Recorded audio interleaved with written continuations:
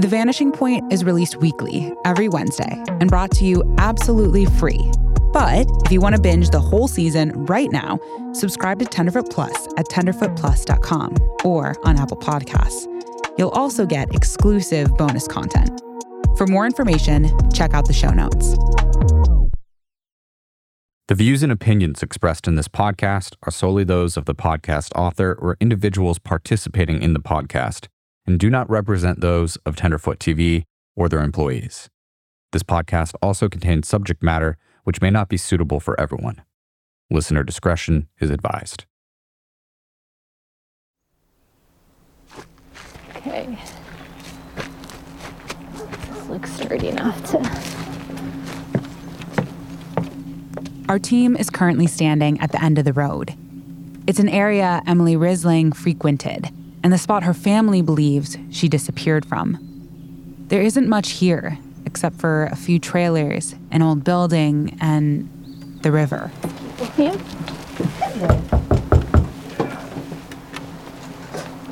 Hey, Frank, it's Laura, the journalist. Frank, a resident of the end of the road, claims he actually saw Emily near the time of her disappearance, and that she told him about plans to float downriver. Though the behavior wouldn't be unusual of Emily, some Hoopa residents are suspicious of Frank. I think he's okay. Hi, Frank. My name's Laura. I work with Ali Hostler. Huh? I work with Ali Hostler for the paper. My name's Laura. Well, come on in. Laura and Jamie went to Frank's home to talk to him about what he remembers. She wasn't on drugs.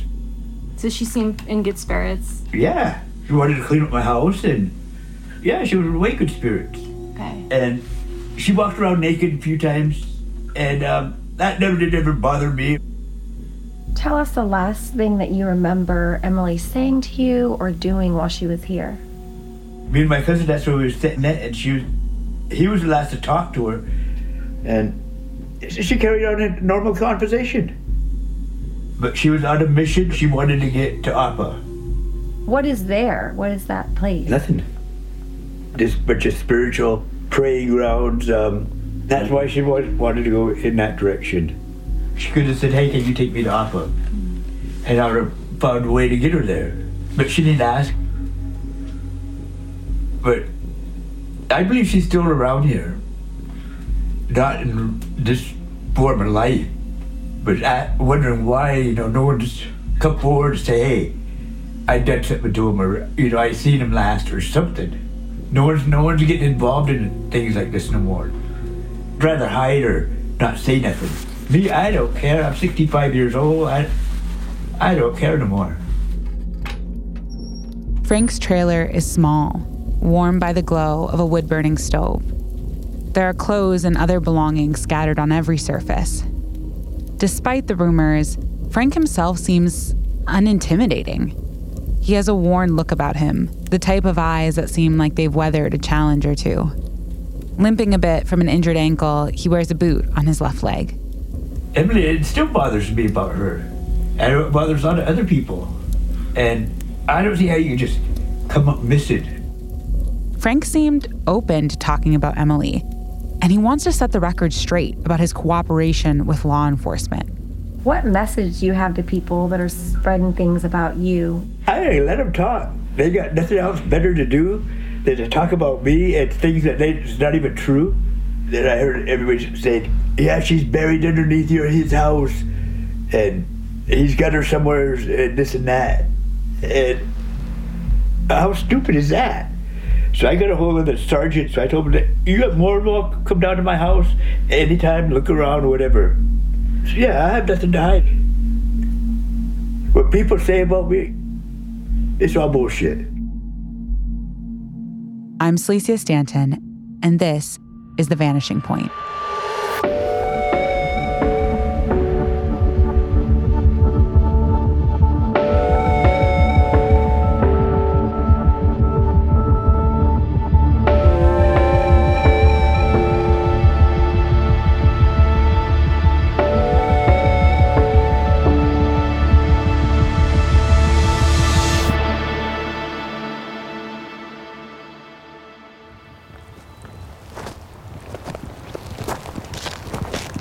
You arrested him, but he probably deserved it, and you sound like he thinks you're a good guy. Hell yeah, I arrested him before a couple times.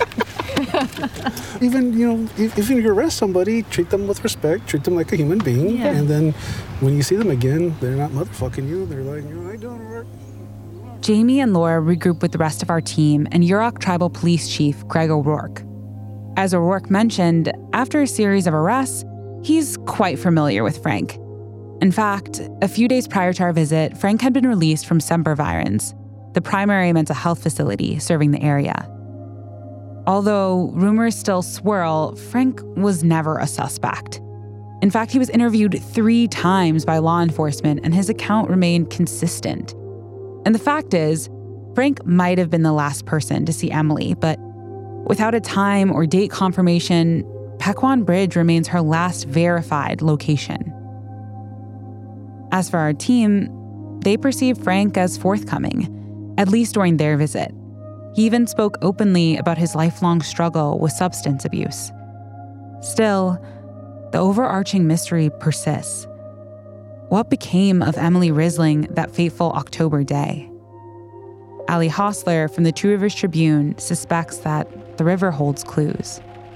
I know several people have gone missing in the river, and usually it's up to family members to recover them, to either launch a boat and go recover them themselves, or even people will wait at the mouth of the Klamath and wait there for their loved one to get washed out. My brother actually drowned in the river in 2013. He was running from police. That's sort of a common thing where people will jump in the river to evade police in a pursuit. And he did that, and he didn't make it out. So I know of at least 3 other people around my age that did the same thing. A lot of them make it, and some of them don't. And I think that's just the general fear of police. There's an overall fear of certain officers not treating people fairly. There's been cases where people from here have been beaten in jail by correctional officers. There's also a fear of, if I go to jail, I can't use my drugs. I don't have access to drugs like I did before. So when you're an addict and your addiction's taking over your life, it's avoid jail at all costs, because you have to either find drugs in jail or you have to clean up. And not everyone wants to clean up.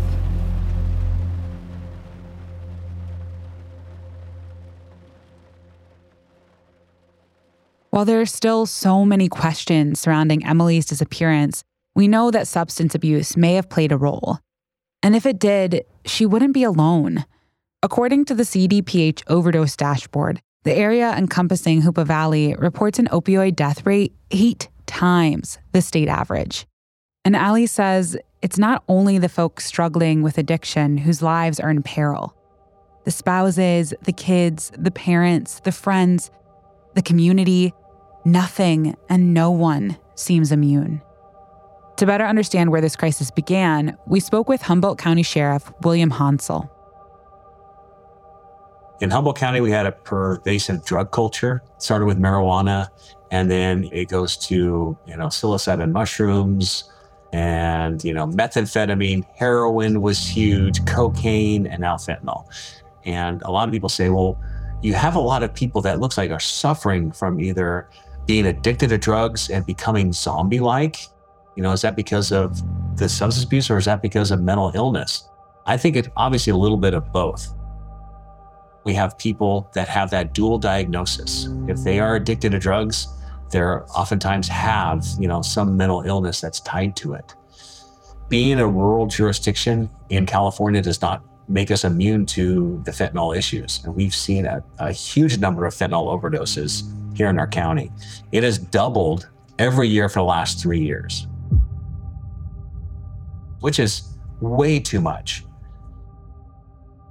We've outfitted all of our deputies with Narcan in hopes that if we come across someone who is overdosing, that we can save their life.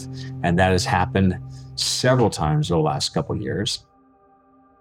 I believe that there are people that explicitly target people in tribes because sometimes they're stuck in the reservation, or maybe people are stuck in an addiction or two. You're looking at people that want to take advantage of the system in place. And there are cartels, there are gang members, there are people that are anti-government that hide out on tribal land because they believe that there's some kind of insulation by living in the tribal community. And the cartels see that they can take advantage of people by giving them money, giving them drugs, giving them access, buys them time, buys them opportunity to live amongst members of the tribal community. And when law enforcement does come, it is a very difficult task, and oftentimes they're shunned. It can become very dangerous.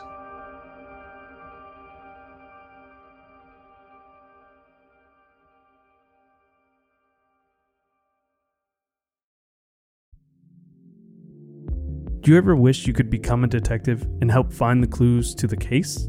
How about all of that in a mobile game that you can take anywhere? In June's Journey, each scene leads to a new, thrilling storyline. Uncover the mystery of June's sister's murder and find out about scandalous family secrets. The gameplay lets you find hidden clues as you investigate a murder mystery. Escape to a bygone age of mystery, danger, and romance. Let your imagination run wild when decorating your island estate and collect scraps of information to fill your photo album and learn more about each character. Whether you're craving a good mystery or looking for an escape, you can immerse yourself in the world of June Parker. June's Journey is a hidden object mystery game with a captivating detective story taking you back to the glamour of the 1920s with a diverse cast of characters. Each new scene takes you further through a thrilling murder mystery story that sets the main protagonist, June Parker, on a quest to solve the murder of her sister and uncover her family's many secrets. I travel so much while working that I personally love to play it while sitting around airports with all of that free time I have. Can you crack the case? Download June's Journey for free today on iOS and Android. The Hargan women seem to have it all. From the outside looking in, we were blessed. My mom was amazing. But as detectives would soon learn, there was a lot going on inside the Hargan household. Ashley and I have been calling my mom and the house and Helen. No one's answering. 63-year-old Pamela Hargan gunned down in her own home. Her youngest daughter, Helen, lay dead upstairs. Patrol, when they arrived, assumed or thought that there might have been a murder-suicide. But for the detectives on the scene, there were things about the scene itself that were concerning to us on day one. Who would want to kill their mother and their little sister? There is no boogeyman here. It is exactly who we think it is. I'm Peter Van Sant from 48 Hours. This is Blood is Thicker, the Hargan Family Killings. Listen to Blood is Thicker, the Hargan Family Killings, wherever you get your podcasts.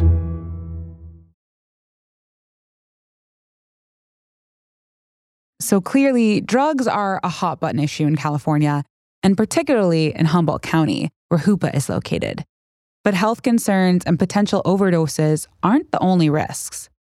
It really feels like it's still the Wild West, and they don't really have a handle on it in terms of policing that area. They never have. We called on Chief Judge Victorio Shaw, a tribal judge in California, to tell us more about some of the more hidden obstacles.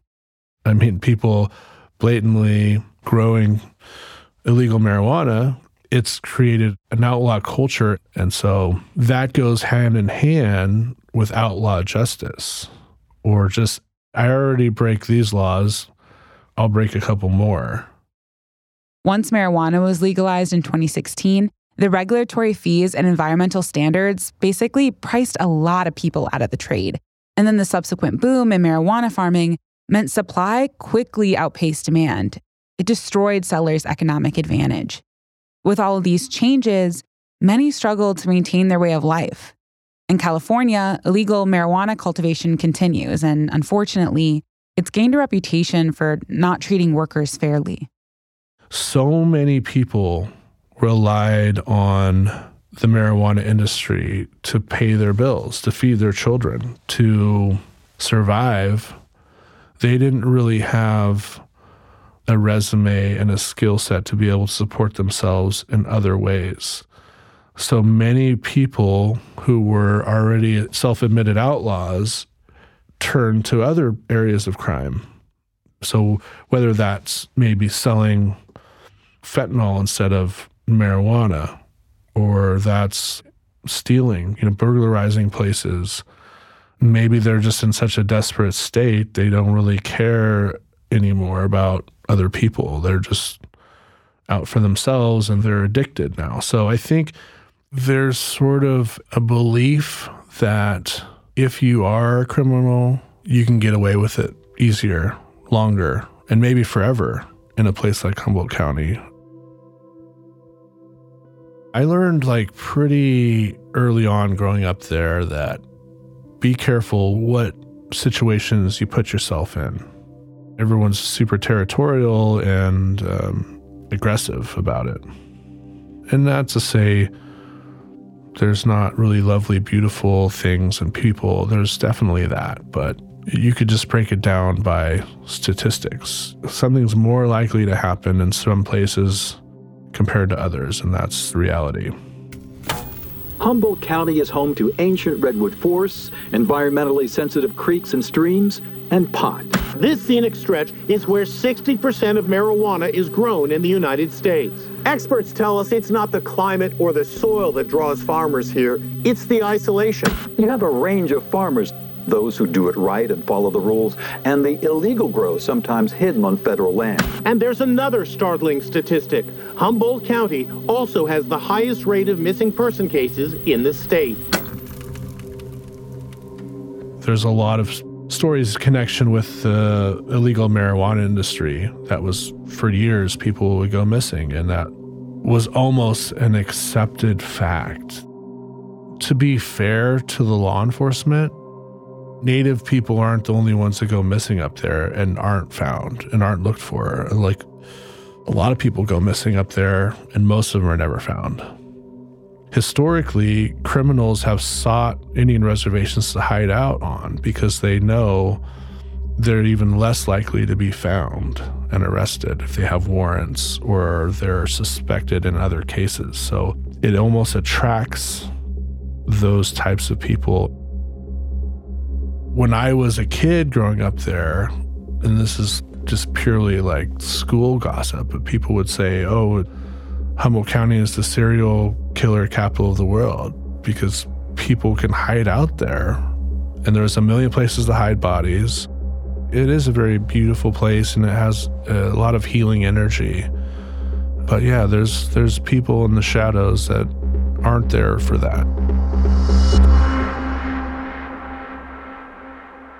Over and over again, as we delved into these missing persons cases, the topic of drugs kept surfacing. It was a sign that this was a piece of the puzzle worth investigating further. But even after we did, so much was still unanswered. We were left with the same central question: what happened to Emily Risling? Here again is Chief Greg O'Rourke. It's not that I think that. I can't confirm foul play. Okay. I can't confirm a drowning. But I have to be objective and have to be open-minded to that's a possibility. And without any indicator of foul play, then, the likelihood of that possibility becomes stronger. The Risling family hasn't found these answers satisfying. They hope for more searches of the area. They hope that Emily will one day be found. What can a community do? Well, acknowledge and accept that mental health is an issue and not get caught up in the stigma of it. Because when and if it gets to a point where law enforcement gets involved because of missing or because of a crime, we need to know who we're dealing with, not who that person was. And I remember telling Emily's mom, is still having an opportunity to be able to help her people by her message and her story coming out. And, poor Judy, he cried on that and, I felt bad, but it's also how I see it. And as for Judy Risling, it's frustrating. I run into people every day that have no idea about this crisis that's going on in the Native communities. So I think bringing awareness and searching immediately, these are just like any other missing people. Emily would be out there advocating for this. And so, in a way, it's kind of like her talking through me to keep this out there in the public.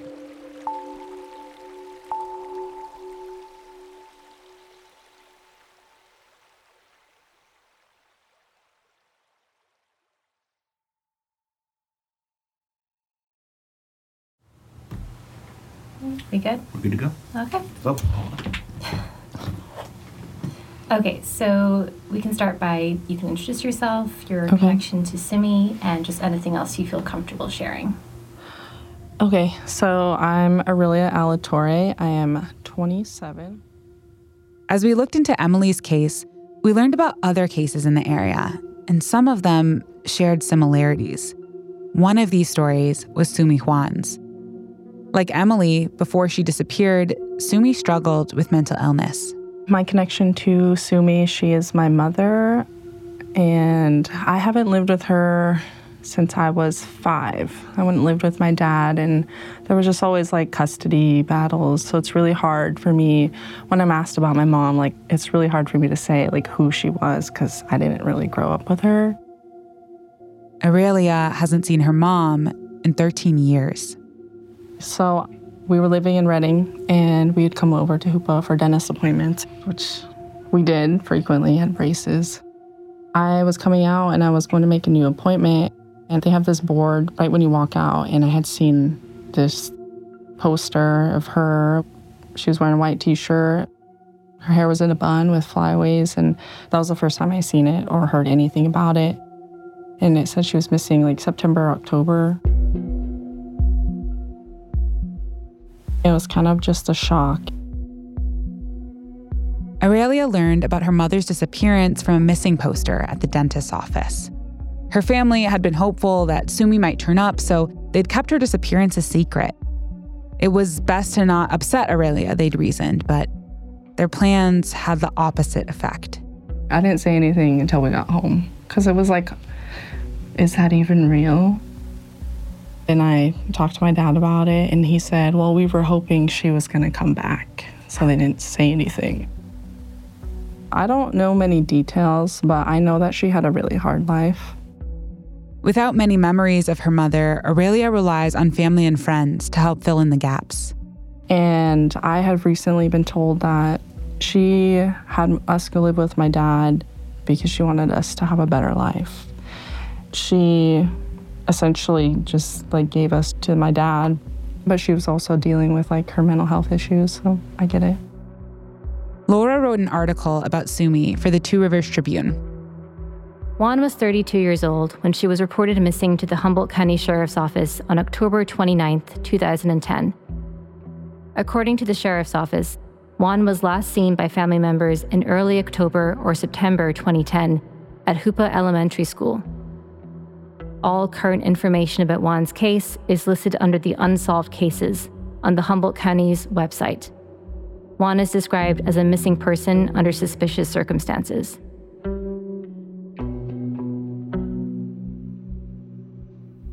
Can you talk a little bit about how your mom's disappearance has impacted you? I feel like I've just been surviving, to be honest. When my mom went missing, it felt like nobody was searching for her, like even her own tribe. Like it was very little effort, so it was just disappointing to see. So it was mostly silence. I know that there were searches. It isn't like how it is like now if someone goes missing. I mean, they put out rewards, they're everywhere, and that wasn't the case. Laura interviewed Sumi's mother, Aurelia's grandmother, Sylvia Carpenter. This is what she had to say. Carpenter explained that the last time that she saw her daughter, Juan was on her way to see a Hoopa resident who Carpenter suspected was a drug dealer. I said, "What are you doing? You know how they are." I've never seen her again after that. In the years that followed Juan's disappearance, Carpenter said a family member of the alleged drug dealer implied to Carpenter that they knew Juan's whereabouts. They came to me and said, "You want to know something about your daughter? You have to come and see me, but you have to come by yourself." Carpenter said, "For real?" And I didn't go. I never did go. Carpenter said that she was eventually told that Juan's remains are allegedly under a cement slab at the home of the alleged drug dealer in Hoopa. He would never let anybody go there, Carpenter said. He's been no good his whole life.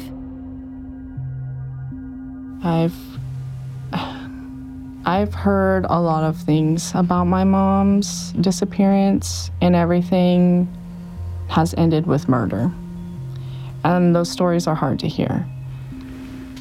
And what's even more crazy is that person, whoever did it, is probably someone we know. We all know here.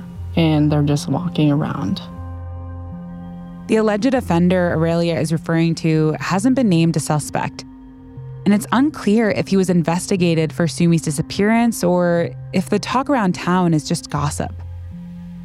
We don't have any further information on this person, but a press release published by Humboldt County Sheriff's Office in November of 2010 did indicate that there may have been potential leads. Humboldt County Sheriff's detectives are interested in speaking to two people they believe spent time with Juan near the time of her disappearance. Detectives are attempting to locate Robert Hodge Jr. and Deborah Jealous of Him, both of Hoopa. Sheriff's detectives wish to emphasize that neither of the two are suspects in the disappearance. We attempted to locate Robert Hodge Jr. and Deborah Jealous of Him. And while we weren't able to locate Robert, we found through a public record search that he had been arrested in 2019 during a meth and heroin bust in Hoopa. We were able to locate information on Deborah Jealous of Him. Sadly, a newspaper article from 2018 states that she passed away after being found unresponsive in an alleyway. Our team had an interview scheduled with Sumi's mom, but when they arrived, she'd changed her mind. Other family members also declined our interview requests.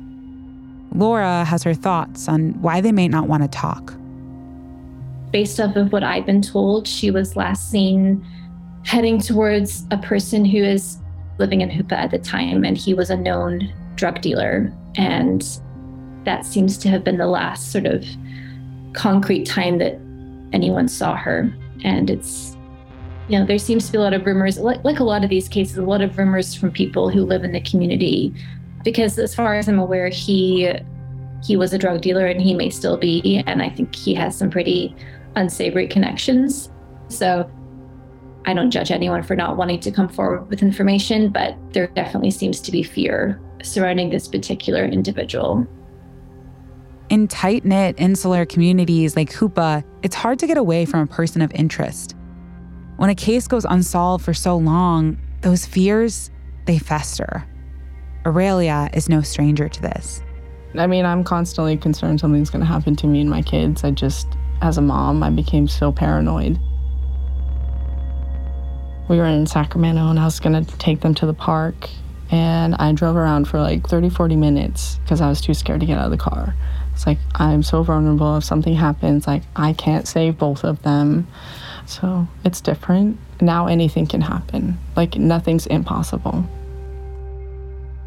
It's crazy because my mom went missing on the reservation, but this is where I feel the safest. I don't know if I could really live anywhere else.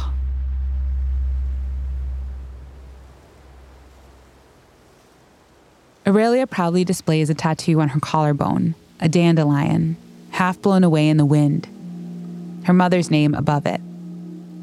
It's a memento, one that honors her mom and reminds her of her spirit. So it was my first tattoo. And it was funny because the tattoo artist, he was like, "Oh, I'm gonna need to add some white because you're a little dark." My mom was very dark, and my grandma, she's pretty dark too, so it's kind of funny. I think that's great that you have that. That's very special. Yeah, my grandma had gave me a couple journals of my mom's, and one of them said who she was. I'm Sumi Gail Juan, and she said, "I have 3 beautiful daughters that I love dearly," so I'll probably add that somewhere. The last 13 years have presented challenges for Aurelia. she's determined to use her experience to help others. Just recently, in the last couple of years, I went through such an angry phase. When someone would come up missing or anything, I'm like, well, why should I care? They didn't care. And then I'm like, and that's terrible now that I think about it. But I was just so angry. And now I'm like, okay, I want to be a part of whatever they're doing. So I took this job. I applied for MMIP advocate. I want to be able to help individuals impacted by a family member or a friend who was murdered or missing. We can help them, assist them to go if they need a place to stay or just directing them to different resources. And I am a little nervous with the job because I still deal with it on a day-to-day basis. So I'm just a little nervous that it might be too much for me, but I'm going to do it as long as I can. Allie took us to the MMIP office, the same one where Aurelia works. It's an unassuming building right off a tree-lined road. Okay, this is the Hoopa Valley Tribes MMIP and Domestic Violence Prevention Program office. The office provides a lot of support, including a safe space for victims. It's a resource that caters to a wide range of needs. Whether it's escaping dangerous situations or simply finding a calm, secure spot to do laundry, it's a valuable asset to the community. There's a whole Indian Health Service clinic campus here with several programs. There's a medically assisted treatment program office. There's a medical clinic.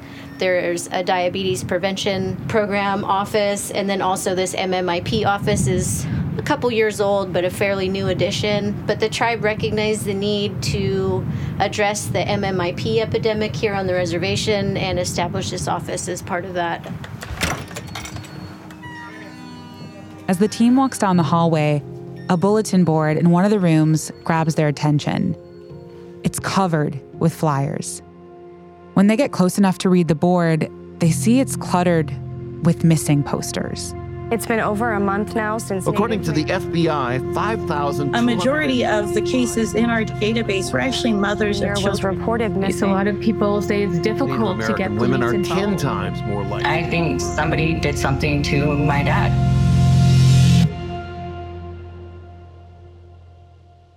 Next time on The Vanishing Point.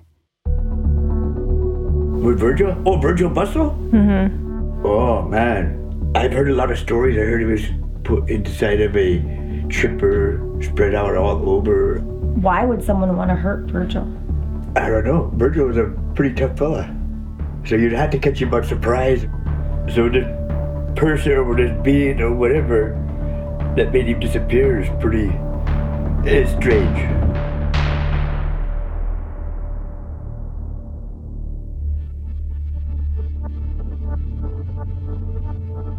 Thanks for listening to this episode of The Vanishing Point. This 6-part series is released weekly, absolutely free. But if you want to binge the whole season right now, you can. Subscribe to Tenderfoot Plus on Apple Podcasts or at tenderfootplus.com. The Vanishing Point is a production of Tenderfoot TV, in association with Odyssey. I'm your host, Celicia Stanton. The show is written by Meredith Stedman, Alex Vespestad, and Jamie Albright, with additional writing assistance by me. Executive producers are Donald Albright and Payne Lindsay. Lead producer is Jamie Albright, along with producer Meredith Stedman. Editing by Alex Vespestad with additional editing by Sydney Evans. Supervising producer is Tracy Kaplan. Additional production by Laura Frater and Allie Hostler. Research by Laura Frater and Taylor Floyd. Artwork by Byron McCoy. Original music by Makeup at Vanity Set. Mixed by Dayton Cole. Thank you to Oren Rosenbaum and the team at UTA, Beck Media and Marketing, and the Nord Group. Special thanks to Greg O'Rourke, the KIDE 91.3 radio station in Hoopa, the Two Rivers Tribune, and all of the families and community members that spoke to us. For more podcasts like The Vanishing Point, search Tenderfoot TV on your favorite podcast app or visit us at tenderfoot.tv. Thanks for listening.